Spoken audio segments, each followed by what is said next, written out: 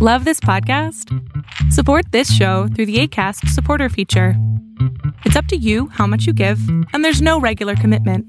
Just click the link in the show description to support now. Hiring for your small business? If you're not looking for professionals on LinkedIn, you're looking in the wrong place. That's like looking for your car keys in a fish tank. LinkedIn helps you hire professionals you can't find anywhere else, even those who aren't actively searching for a new job but might be open to the perfect role. In a given month, over 70% of LinkedIn users don't even visit other leading job sites. So start looking in the right place. With LinkedIn, you can hire professionals like a professional. Post your free job on linkedin.com/people today.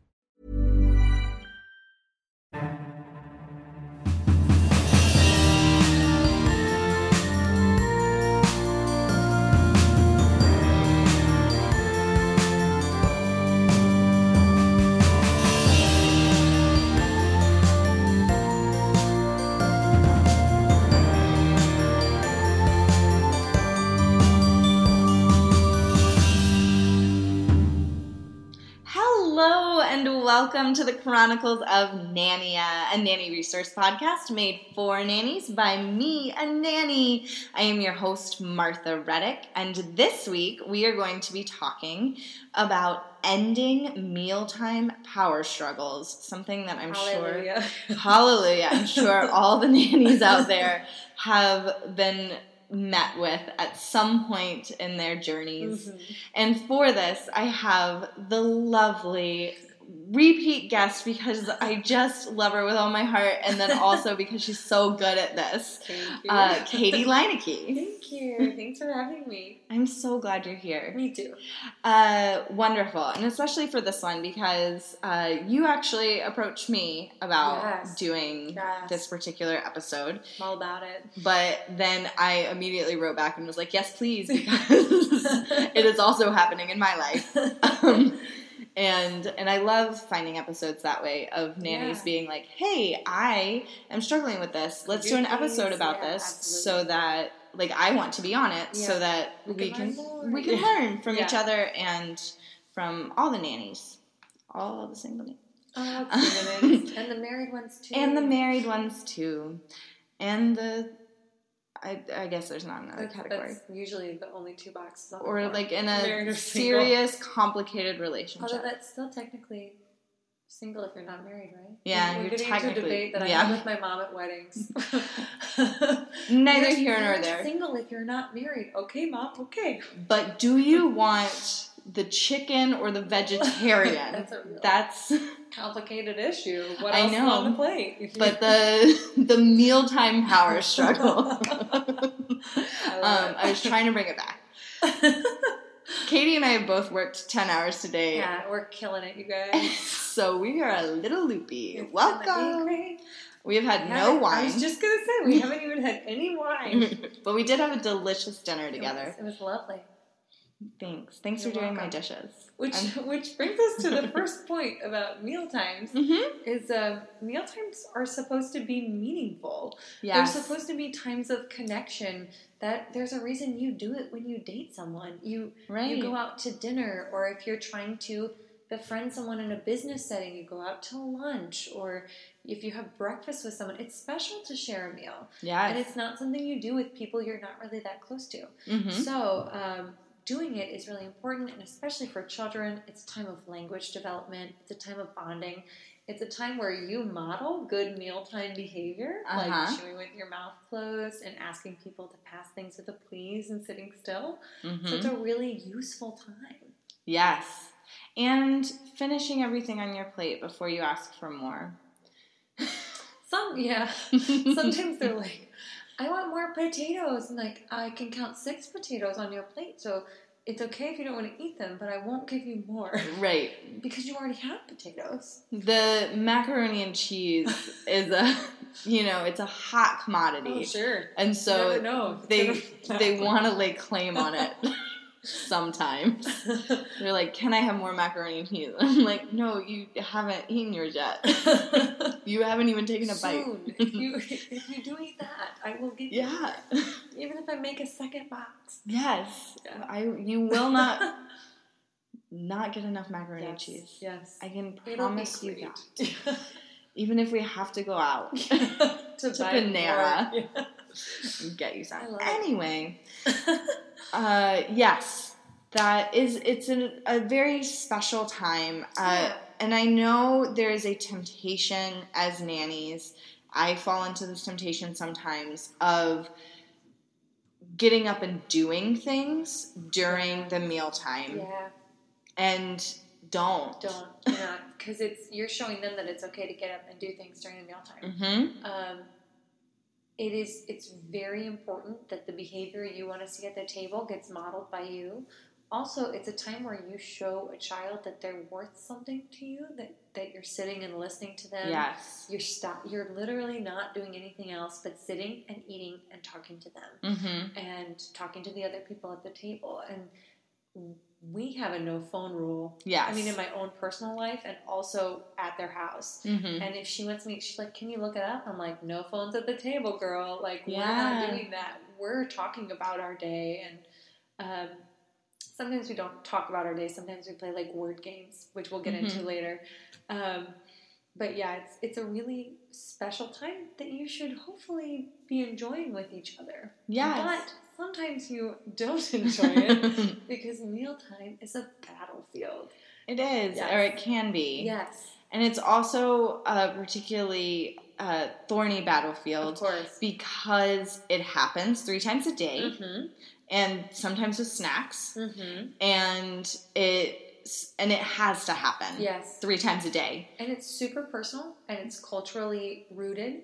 So everybody has different beliefs about it. And also, it's one of the few things children can actually control in their life. Yes. So it's a really, if they're digging their heels in somewhere, it's usually about food and what they will and won't put in their body. Mm-hmm. Which is why eating disorders are one of the most common things in teenagers especially, is because they're so out of control, and it's literally one of the only things they feel they can control. Absolutely.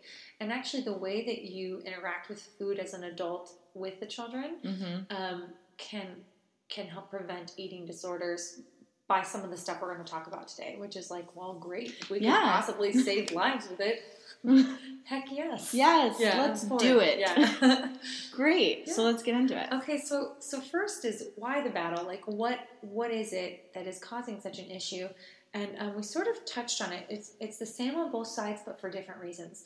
Number one is there's fear on both sides, and there's a need for control on both sides. So the parent or the caregiver fears that the child is not receiving the adequate nutrition that they need, or that they're developing bad habits. So there's a lot of fear on that side. And they also, because of that fear, you feel the need to control, right? Right. So you're like, okay, well, eat 10 more bites, eat 4 more. You're like negotiating constantly. Like, that's not fun. That's like a trial. You know, you don't need that in your dinner table, because mealtime should be about connection and love and positive experiences.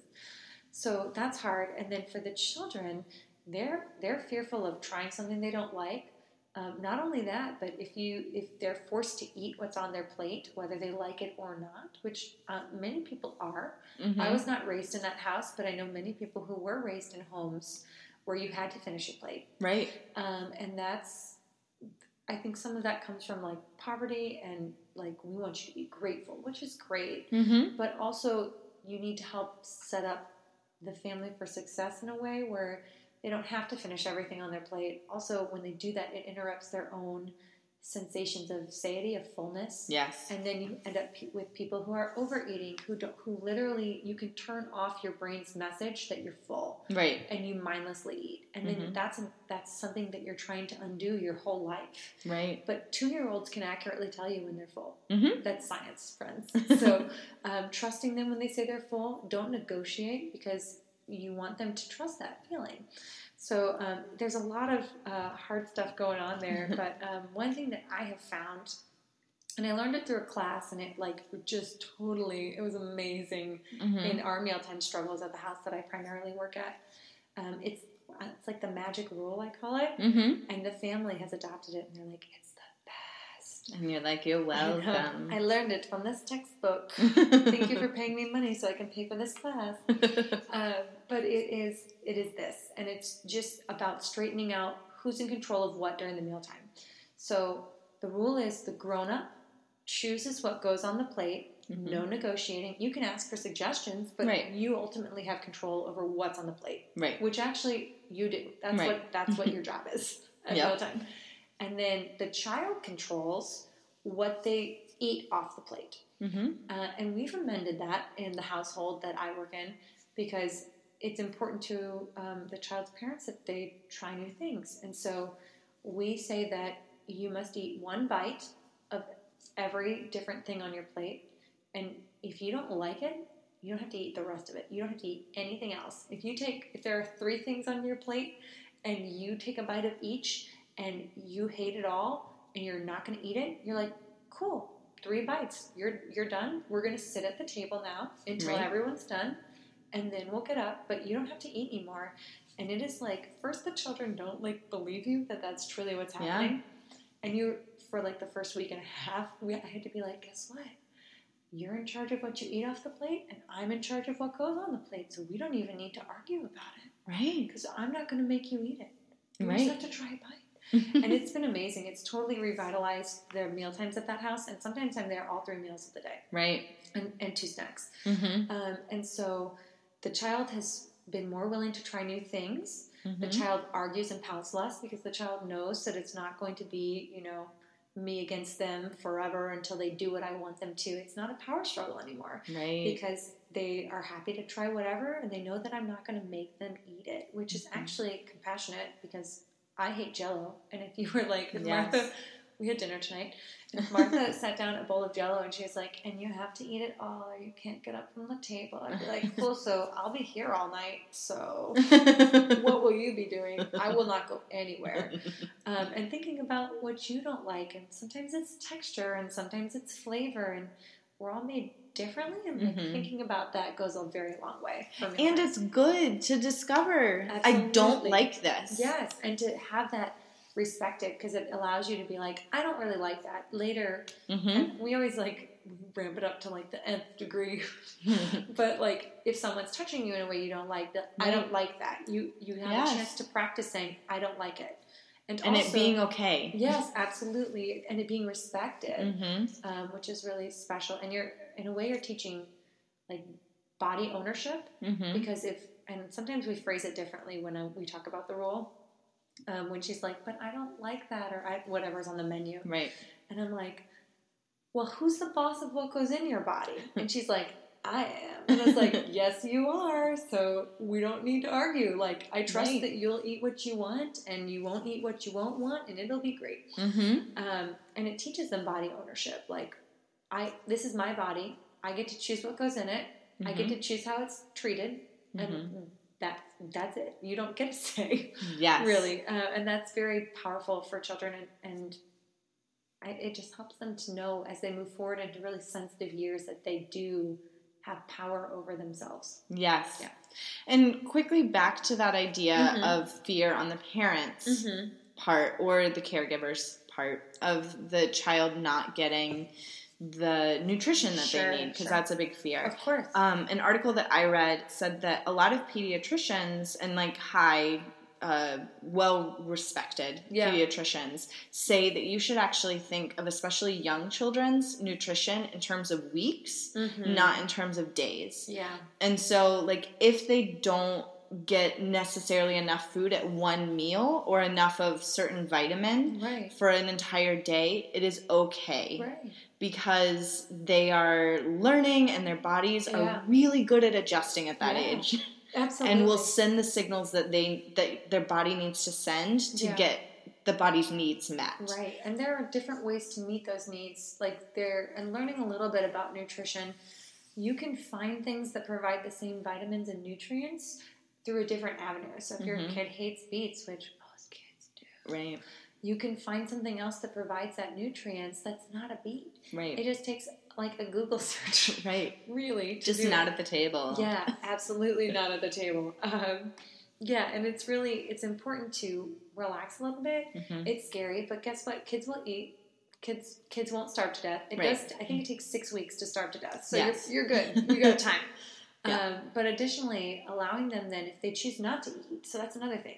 If they choose not to eat at the table, cool. Right. That's that. But you won't be fed until another meal or snack time. Mm-hmm. Because they need to feel, this is again, cause and effect. Right. They need to feel the consequences of, the natural consequences of their behavior. It's okay to not eat when you're not hungry, but then, or if you're, I guess you would be hungry at dinner time probably, but also it's okay to not eat if you don't want it, but you might be hungry later. Right. As they get a little bit older, some people I know are like, well, this is what the family's having, and if you don't like it, you can have cereal. Mm-hmm. And that's a great way to relieve your fears. I would not start with that. I would end with that when they get a little older. But yes, and I also have heard when they get older, saying you can make your own, whatever, lunch like, or you're breakfast. welcome to make your own. Yeah. If you don't want what's on the menu for. Well, that's another thing too is involving children in the meal prep and meal planning is excellent, and it helps them want to try things. It helps them want to eat because they had something to do with it. Right. So it's like magical to them. Like, this was liquid, and then I put it in the oven, and now it's a souffle or whatever it is. Which we recently talked about when Carly was on with the international food episode, is that one thing that she found, because she had really picky eaters, is that studying foods from different cultures and then also involving them in the making of it, that they could see how it was all put together. Yeah. And you and I at dinner were talking about how kids don't trust casseroles because they're like, what is this? Easily identify what's in here. Yeah. But if they made that casserole, then they can easily identify what's in there. And I would start with easily identifiable foods if you have a picky eater, too. Something that clearly looks like what it is. Yep. Like, these are green beans. Yep. This is a piece of chicken. You know, like, where they can be like, yes, that's the one thing that I see. But it is interesting to see because it's also cultural, too. Right. And also, baking and cooking it's science. And a little bit of art, in my opinion. I think cooking's kind of an art. Especially if you, like, plate it and take a picture of it. I have found, and then put your phone away. But but if you, like, take a picture of it and, like, look at the different angles and stuff. Yeah. I really have fun with that with the kids. And it gives them a chance to feel proud of something that they did, to taste the result, which is really special. Sometimes we pretend we're on a cooking show. Yes. The child loves to watch cooking shows with their mom and dad, and that's, like, a really special family time. Yeah. And so we pretend to be on, like, Kids Baking Championship, and she narrates. It's totally hilarious, and it's fun. Amazing. It's messier than I would make it, but it's worth it. Also, we touched on meal planning. We have now started, like, meal planning Mondays, and so on Monday before lunch. Now it's the summer, so now we do it on Mondays. Before lunch, we sit down while I'm making whatever we've discussed for lunch. Sometimes I'm like, veto. Yeah. Sometimes I'm like, okay, I could probably work with that. And we discuss the menu for the week. And it's interesting because we will, without much prompting, we will go back and forth. So I often let her choose on Monday because it's like the start of the week. And I'm like, what do you think you might like today? And you always choose a fruit and a vegetable. That's just part of the deal. And we don't say, would you like a fruit or a vegetable? No. We say, would you like apples or bananas? Or, you give them a choice so they still feel like they have power, but you also make it clear that it's like not having it is not a choice. Right. So they don't even have to, like, say, well, I don't want one. You're like, too bad you're having one. Yes. Because a complete plate has a fruit, a vegetable, grain, protein, it's got it. And we're going to complete our plate. And so she's become a part of the meal planning process. And so she chooses on Monday, and then she'll be like, well, Katie, you haven't chosen one yet. What do you think I should have? And so we talk about it. And sometimes when we're planning something new, like her mom was like, I bought this bean salad for her. And I was like, cool. Let's see. Yeah. And I thought it was delicious, but the child didn't love it. We had it with rice. And I let her choose the other two sides. Because when you are going to have a child try something new, it's always best to have them try it with a favorite of some kind. So they're more... there's more goodwill there. Right. To try and it. Positive association. Yeah. And they don't feel like, I hate all of this. I'm going to starve. I'm going to be so hungry. They don't feel like you're punishing them. They're like, oh, well, if I don't like that, I can eat these melon and this carrots, you know? Which is great. So it's helpful to pair it with something that you know they like, because that helps them be successful. Right. And it helps you not have a child who's having a breakdown later because they're hungry. Yes. Worth it. Yes. Something that I saw as I was researching for this episode is a way to sit down. So this would be not necessarily like planning out for the week, but if you are finding that mealtime is a struggle, especially like picky eater struggle, is to sit down at not a mealtime, very important, not a mealtime. It's a gear up to fight you at that point. Right. If it's constantly an issue. Yes. Yeah. And you know your kids, so pick a time that is good for them. If they're a morning kid, then, which most kids I have found are morning kids, but and that's so nice. I want it. Anyway, if they pick a time that you know that they are in a good mood and sit down and make a list of all of the foods that they know that they like and have that category. And if they're young, find pictures to go with it. Yeah.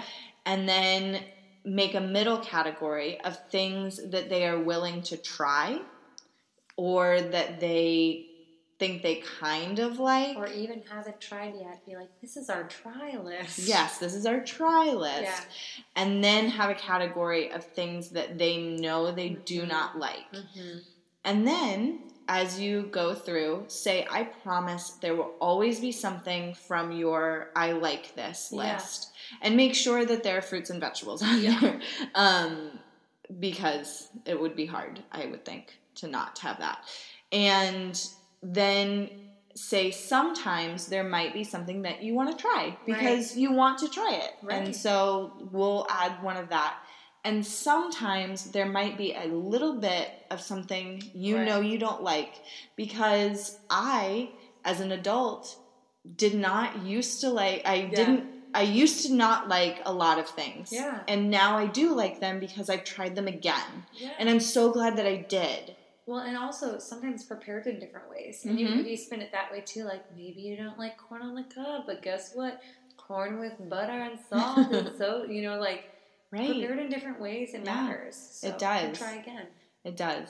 And so sitting down with them and talking over it in that way can make a huge difference, because then you're not in the middle of the battle. There's nothing on the line at that moment. Yeah. And it just lets them have autonomy. Yeah. And they, again, like you said, they feel like they have ownership over it. And they don't feel like they're being forced. Children have so little control over their everyday life that they really need adults to help them have opportunities to choose things. And also, how exciting if someone was like, sit down and tell me all the foods you like. Now tell me all the foods you don't like. I'd be like, oh my gosh, thanks for paying attention to me. Yeah. And then be like, okay, well, what would you like to try? Let's try to make a list of things you'd like to try. That's so honoring to the child. I wish someone would do that for me and then cook me meals. So if anybody wants to do that for me and cook me meals, Martha can put you in contact. We are making a sign-up list. Don't rush it. I love pizza, so it's going to be great. And macaroni and cheese is my love language. Yes, it's not far off from true. It's gonna be great. Anyway.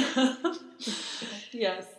That being said, now that we're talking about favorite foods, sometimes kids will go on a food jag, is the phrase. It's the jargony phrase, and that just means the child refuses to eat anything but one item or like a small series of items. First of all, how frustrating for you and for the parents. Secondly, it's okay. It's normal. It ends. Most of them end within a few weeks all by themselves, and you don't have to do anything. A great book for this is Bread and Jam for Francis. If you've ever read it, love that book. Is that a children's book? It is. It's great. It's one of the Francis. They're like, I think they're like honey badgers, or there's something. Maybe I think they're honey badgers. Okay, we'll look at it. Maybe just normal badgers. I don't know. Hard to say. I couldn't tell you the difference. Also, feel free to write in about that. No, I'm kidding. I did just see Steve Irwin's son. Did you? On, I think his name is Billy, but I can't remember.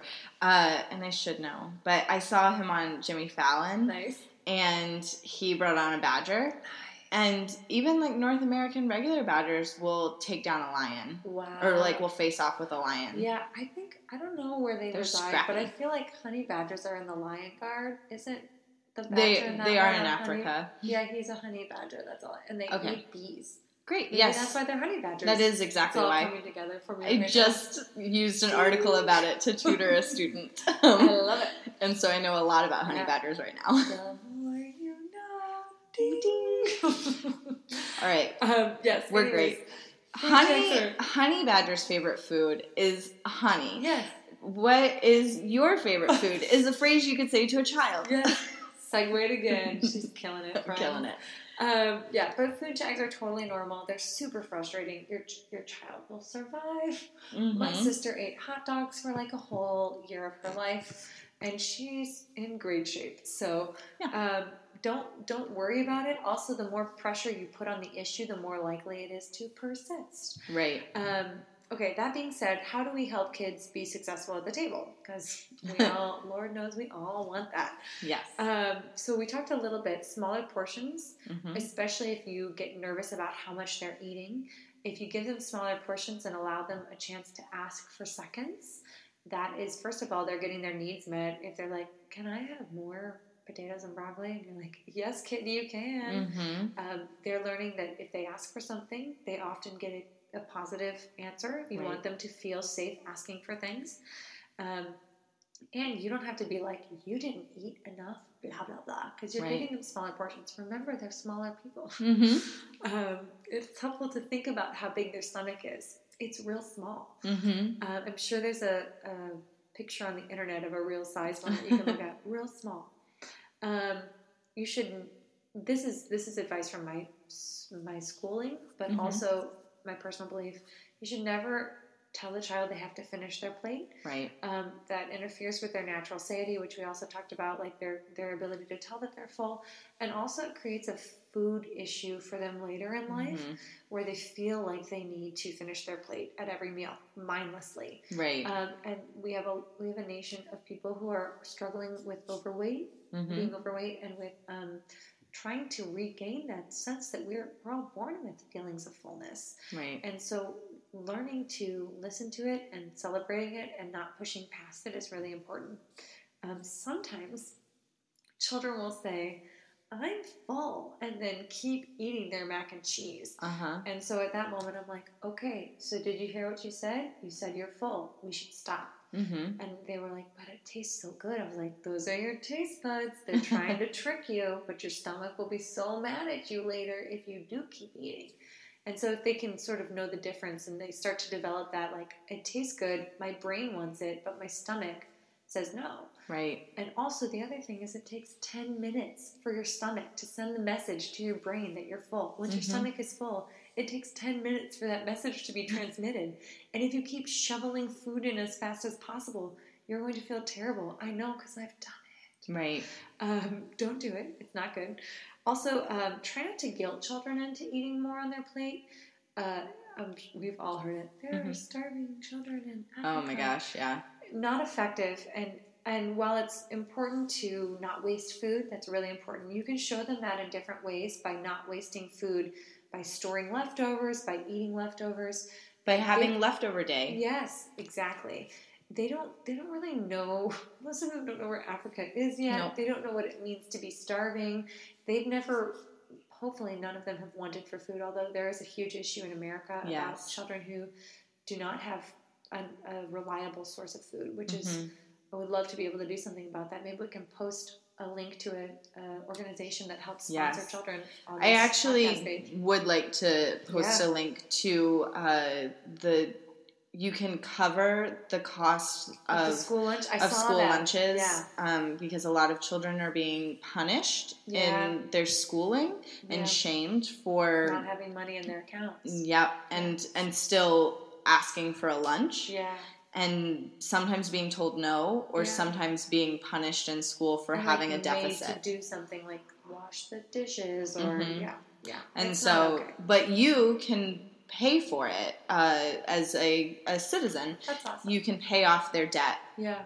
I think that's really beautiful. I think I read an article about a dad doing that. So I think it's important to try to not use guilt as a weapon when you're dealing with food, because that sets them up for disaster later in life. Food should never, ever be a reward or a punishment. Right. I am... my mom and dad did a really great job, I'll say. But I will say that I was definitely rewarded with candy. Yes. All the time. And I still try to reward myself with candy. But I'm trying to break that habit because it's not good for you. It's okay to indulge occasionally, and that's good to teach children. Right. But you shouldn't necessarily get a pack of candy every time you have to do something difficult. Because then it's basically self-medicating. Right. Which is not good. You don't want children to be doing that. You also create a reward and punishment system. Like, I didn't do it, so I can't eat. There are many people who have anxiety who don't eat, partly because they're anxious and they don't feel hungry, but also partly because they're used to being like, okay, I feel bad, so I shouldn't eat. And that's not okay. You don't want to strengthen that pathway in the brain. No. Stay away from that.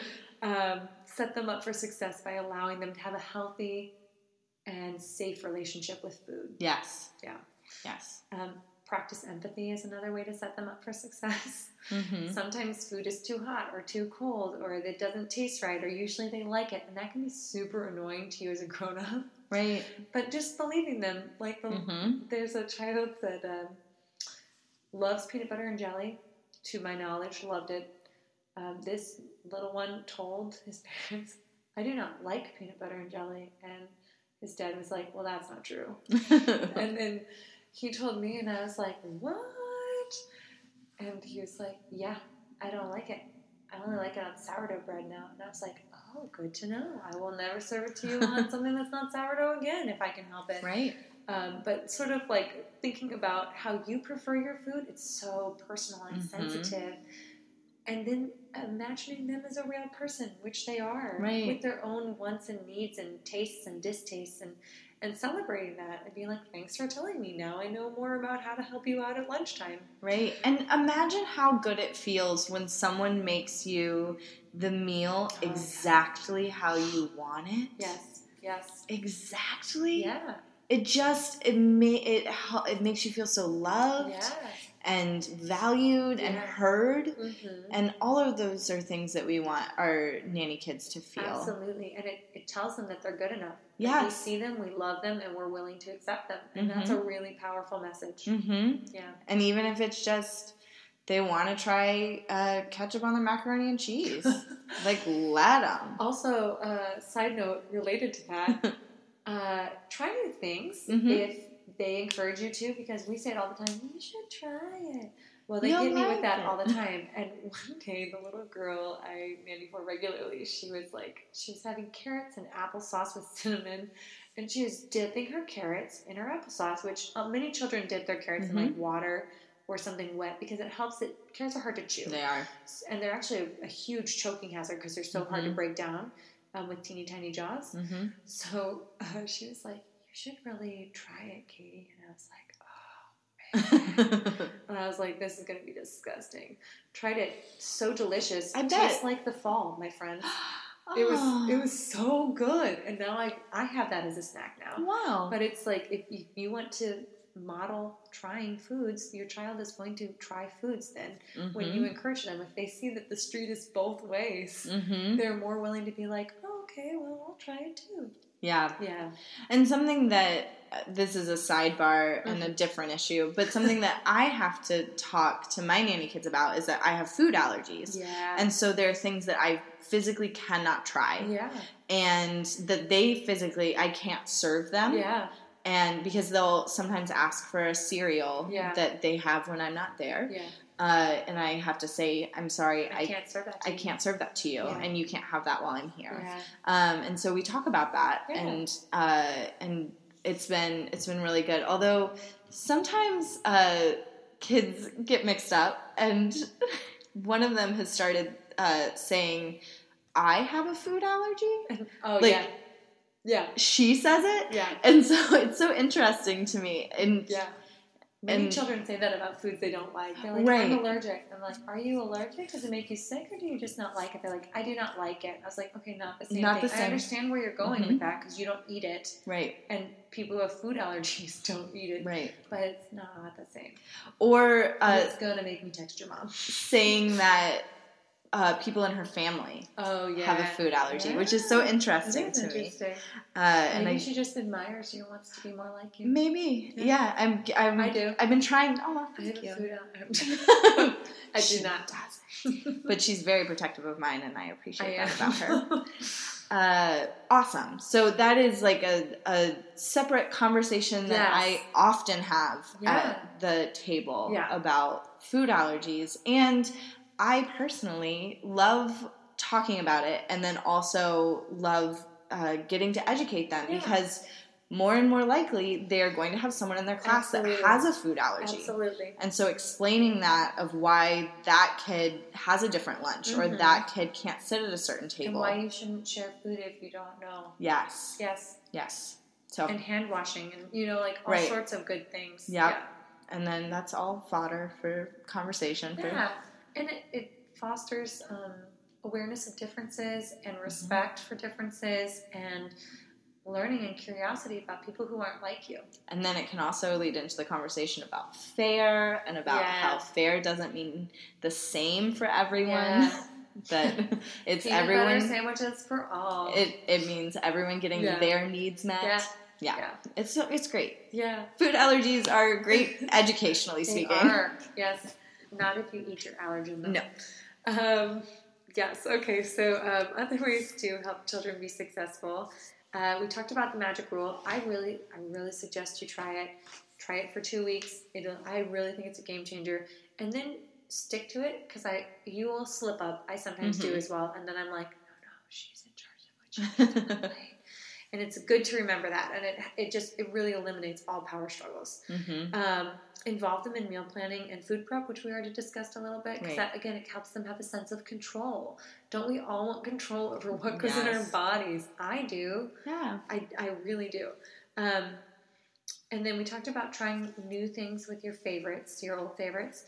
And this is an interesting one. I came about this not through food, but through the book called The Read Aloud Handbook. And in it, one chapter, they talked about reading at mealtimes.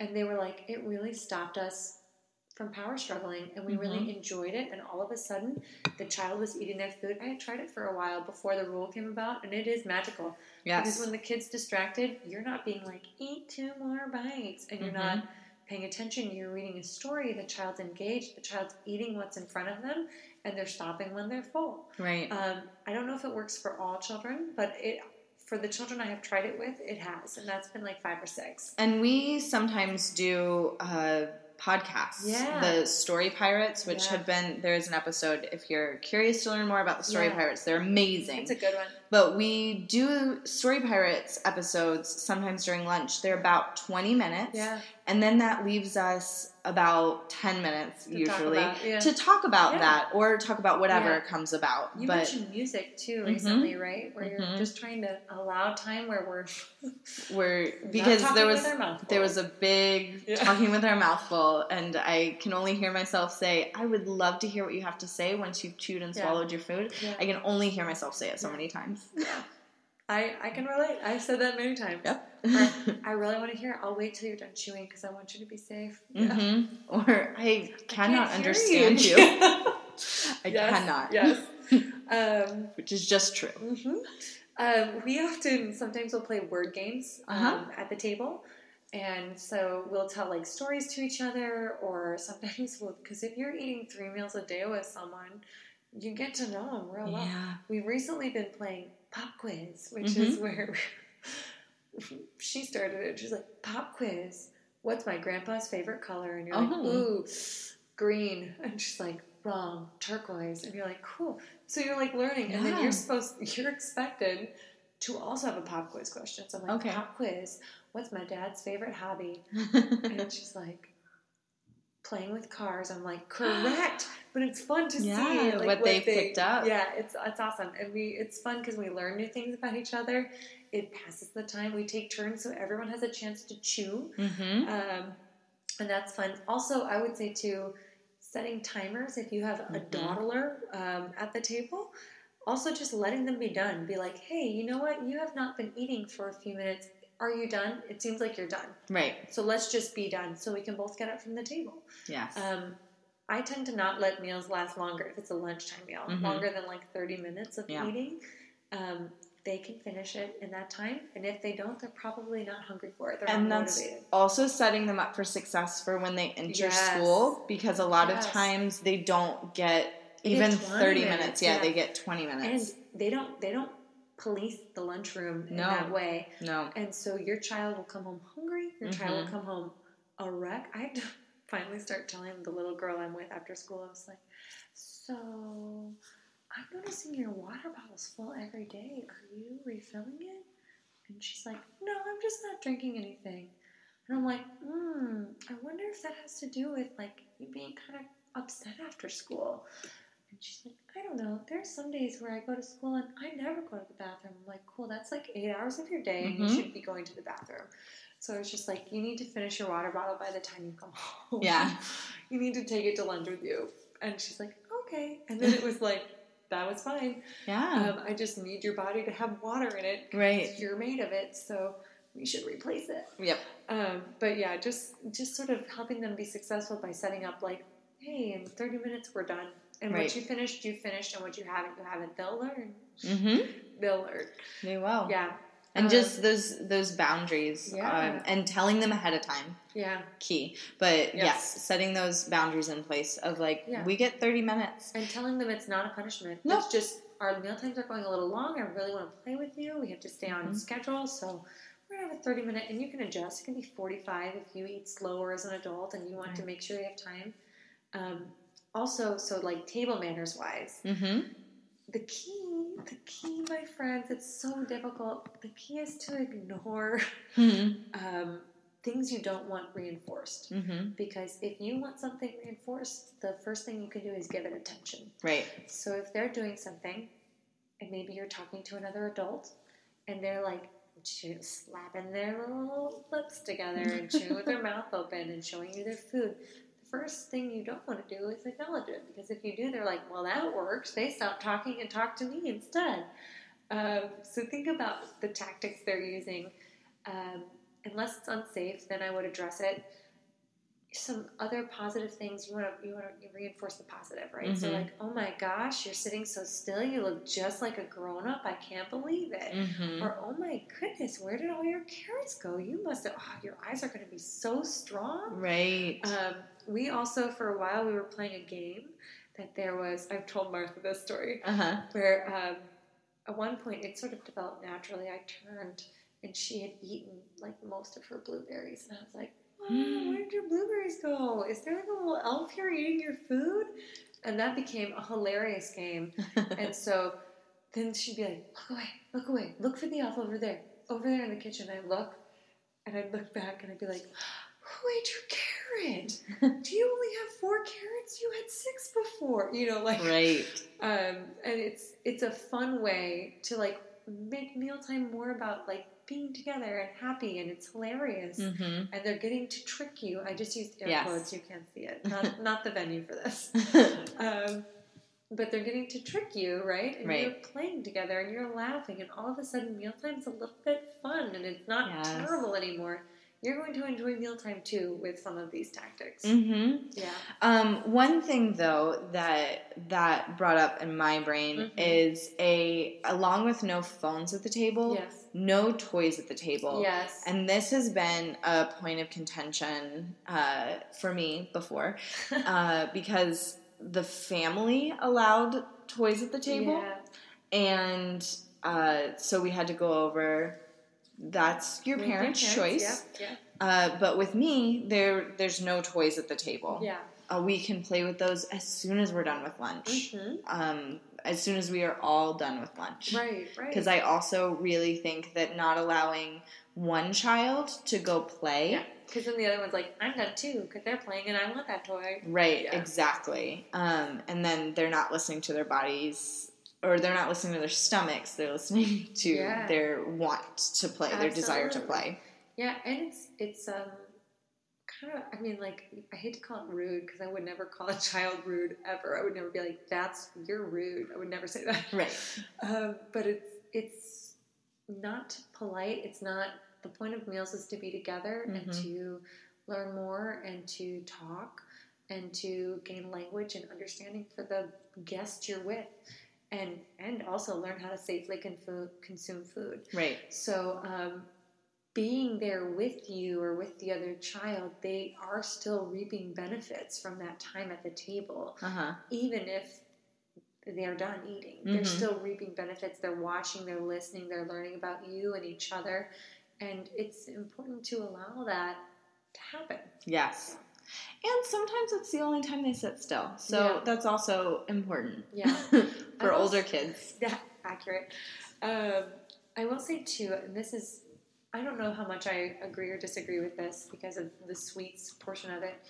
The nutrition class I took, Nutrition for the Young Child, they talk about dessert should be like, you can do a small dessert every day, right? And it shouldn't be contingent on how much food you've eaten. Because then children are stuffing themselves to be able to have dessert, and then it's like, it's this, again, it's creating an unhealthy relationship with food. Right. So if you're like, eat till you're full, you can have a small treat.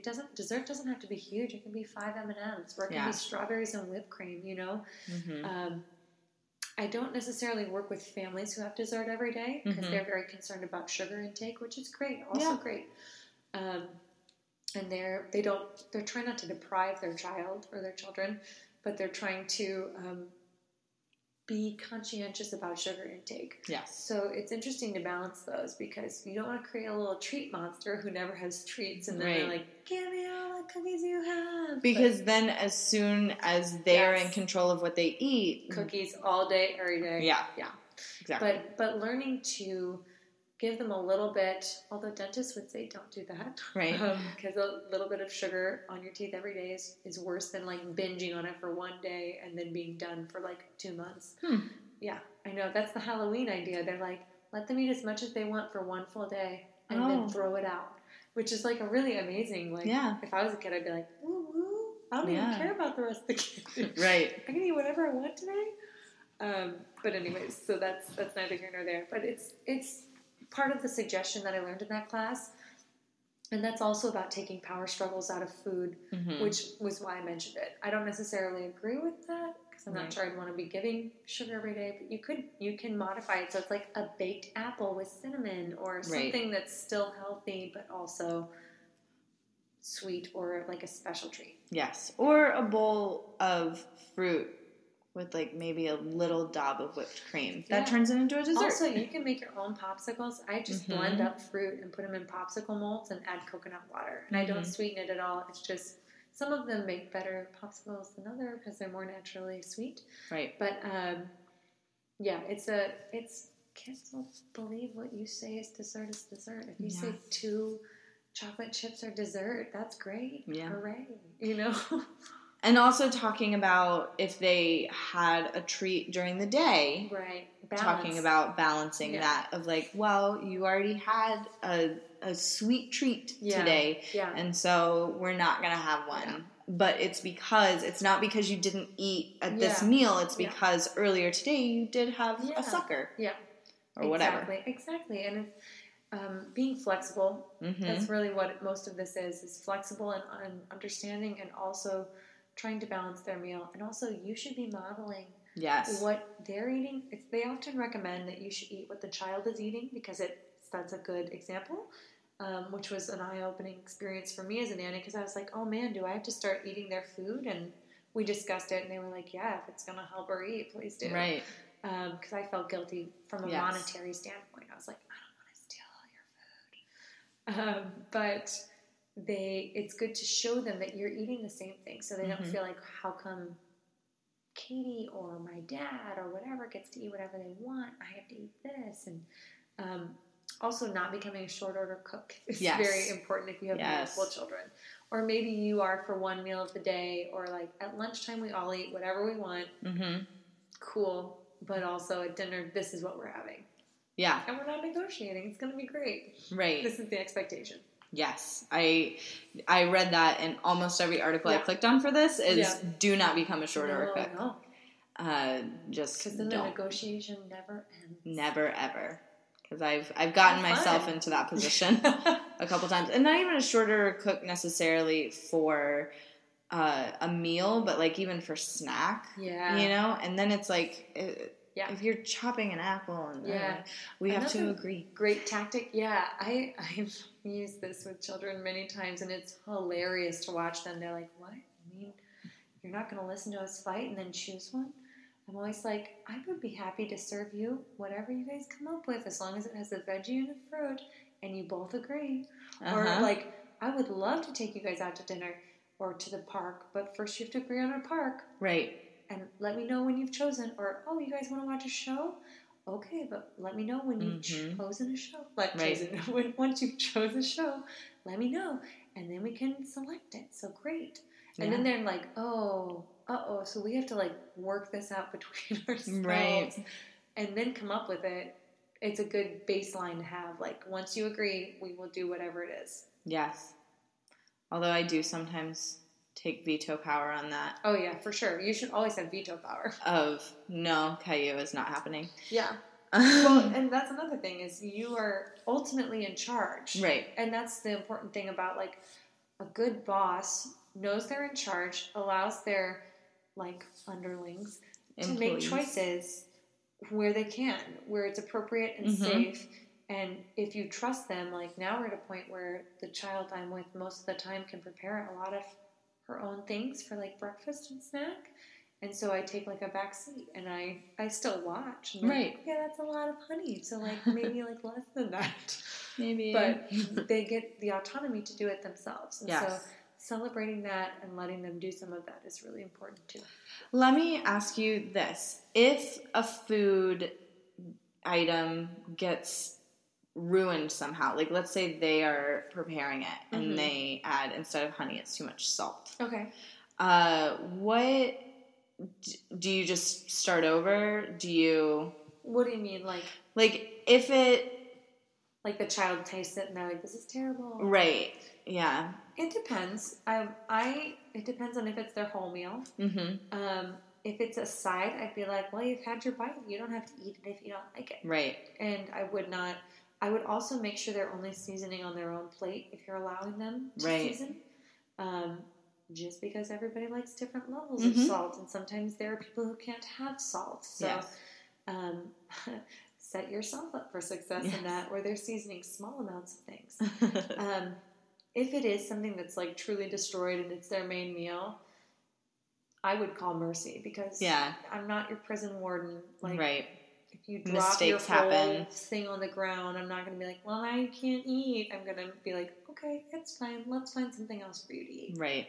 And I always, if I've only brought so much of something, like especially for picnics or, if we're going out on an adventure out and about and we take lunch with us, I say, I only have one hot dog for each of you. Yeah. So if it gets dropped on the ground, that was your lunch. Yeah. So we have to be really careful with this hot dog. Yeah, and letting them know and setting them up in a way where it's like, okay, I'm going to put your hot dog here on the blanket, so it's inside its container. Maybe you should leave it there and not walk around with it. And, that comes with your expectations for the meal. I expect you to sit. So I'm going to sit at the table with you, too, and not get up and do things. Yes. Yeah.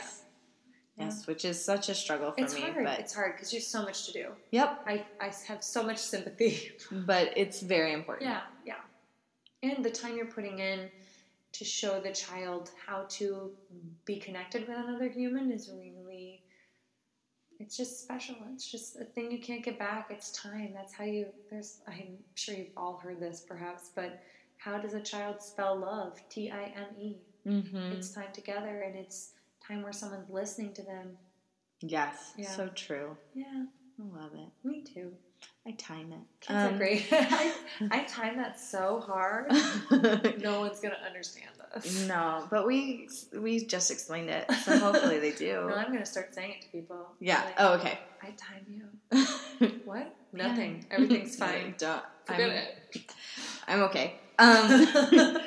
Yes. Is there anything else? I don't know. I think you should celebrate food and celebrate differences and learn about each other. Yes. Yeah. I completely agree. Yeah. And if you, as a listener, have suggestions, because please. Katie and I did this episode because it's something that we have in the past struggled with and sometimes currently are maybe struggling with. So if you have suggestions of things that have worked for you, please email them in to chroniclesofnania@gmail.com. Or if you have a difference of opinion that you think that dessert should always be served, or that's kind of what we said, but whatever. I'm so brain dead at this point. Yes. If you have a difference of opinion, please also say that. Or if you have a question, I would love to answer. Right. Make a suggestion. Yes. Too. Or if you prepare a meal with a small child and you take a picture of it like Martha suggested, you should send it to a social media platform at Chronicles of Nania. Yes, we are on Instagram and Twitter and Facebook. Thank you, Katie. I want to see them, so please do that. Set me up for success. But don't include the child in the picture, please. Include the food. Yes, include the food. And then send us some, okay? Yes, and mail it to us. No, but I would love to see pictures. Me too, it's so fun. It is so fun. And it's something that makes the child proud of what they have done. How fun. What a great way to celebrate that. Yes. You can include the child's hands, but no identifying, because then we get into privacy and things like that. So, but yes, I would love that. Use the hashtag Chronicles of Nania on Instagram, or send it in to me, direct message it to me, or email it to me, and then I can post it if you give me permission. Wonderful. Well, we end each episode with a story or a quote, and Mallory Butler has sent one in. Thank you so much, Mallory. Okay, she gives some background too. So I'm going to read the background first and then we get into the story. So she said that after reading The Happiest Toddler on the Block, she attempted to use the strategy Dr. Carl suggested when communicating with toddlers who are or are about to become upset. He suggests to match their emotion and show genuine concern for the feeling that they are expressing, whether that be angry or upset or sad, etc. He says to do this with gusto so as to ensure the toddler understands that you understand their feelings. For example, if a little one wants to go outside right now, but it's just not the right time, or she's clearly upset, the caretaker should say something like, "Lucy wants to go outside. Lucy wants to go outside. Lucy wants to go outside now." And this gets the child's attention and helps them see that you get what they're going through. Anyway, when Mallory tried this a few times with her little one, and it indeed worked. However, she may not have perfected perfected the most accurate technique, because after a couple of weeks, her nanny kid started demanding, "Lucy yogurt now, Lucy milk now, Lucy park now." Lucy. Yeah. This was a couple of months before she turned 2, and so she even drew out the word "now" to give it more power. Now! And so it was utterly hilarious to see this tiny little creature who could barely speak yell these very specific demands upon Mallory as soon as though it was an appropriate way to ask. She did it with such nonchalance and certainty that it was very hard not to laugh outright at her silliness. It seems, in trying to address her fussy moments with understanding, Mallory's efforts backfired. She's relieved that this was a pretty short phase, and she has not demanded anything in that matter for quite a while. And she did say that the names of that story were changed. That's so hilarious. I know, That's though. so good. How cute. That's going to be one you should write down for the family because that is so funny and sweet. And the really child will love hearing that story. She will. And I just can only imagine. Katie, popsicle now. That's how I feel most of the time. Man. I can relate to Lucy who's not Lucy. Yes. Which is my mom's name, so I really loved that. Well chosen name, Mallory. And what a funny story. Thank you for sharing that. Thank you so much. And if you have a funny story, please send them in because they make me smile and laugh. And I'm working 10-hour days now, so I need to smile and laugh. And with adults. Yes. I smile and laugh all the time with my kids. I know, she's like glowing joy. If you've never met Martha, she's the most delightful woman. Oh, thank you, Katie. Ever. I feel the same way about you. Thank you. And I'm less delightful than she is, though. She's the top. We're not going to have this argument. If we were so there, we won't fight in front of her. We won't fight in front of you guys. Anyway...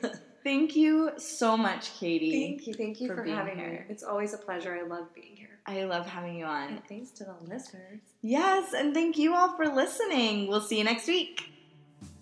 The Chronicles of Nania is produced and hosted by Martha Reddick. Artwork by Noni Amadan. Theme music by Brad Kemp. Find him at secondbedroomstudio.com. Follow us on Facebook and Instagram at Chronicles of Nania and on Twitter at Nania Podcast. To contact us, email chroniclesofnania@gmail.com. Thanks for listening.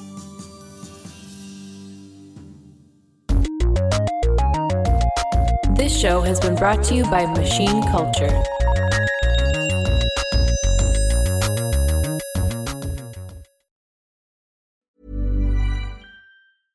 Imagine the softest sheets you've ever felt. Now imagine them getting even softer over time. That's what you'll feel with Boll & Branch's organic cotton sheets. In a recent customer survey, 96% replied that Boll & Branch sheets get softer with every wash. Start getting your best night's sleep in these sheets that get softer and softer for years to come. Try their sheets with a 30-night guarantee. Plus, get 15% off your first order at bollandbranch.com. Code BUTTERY. Exclusions apply. See site for details.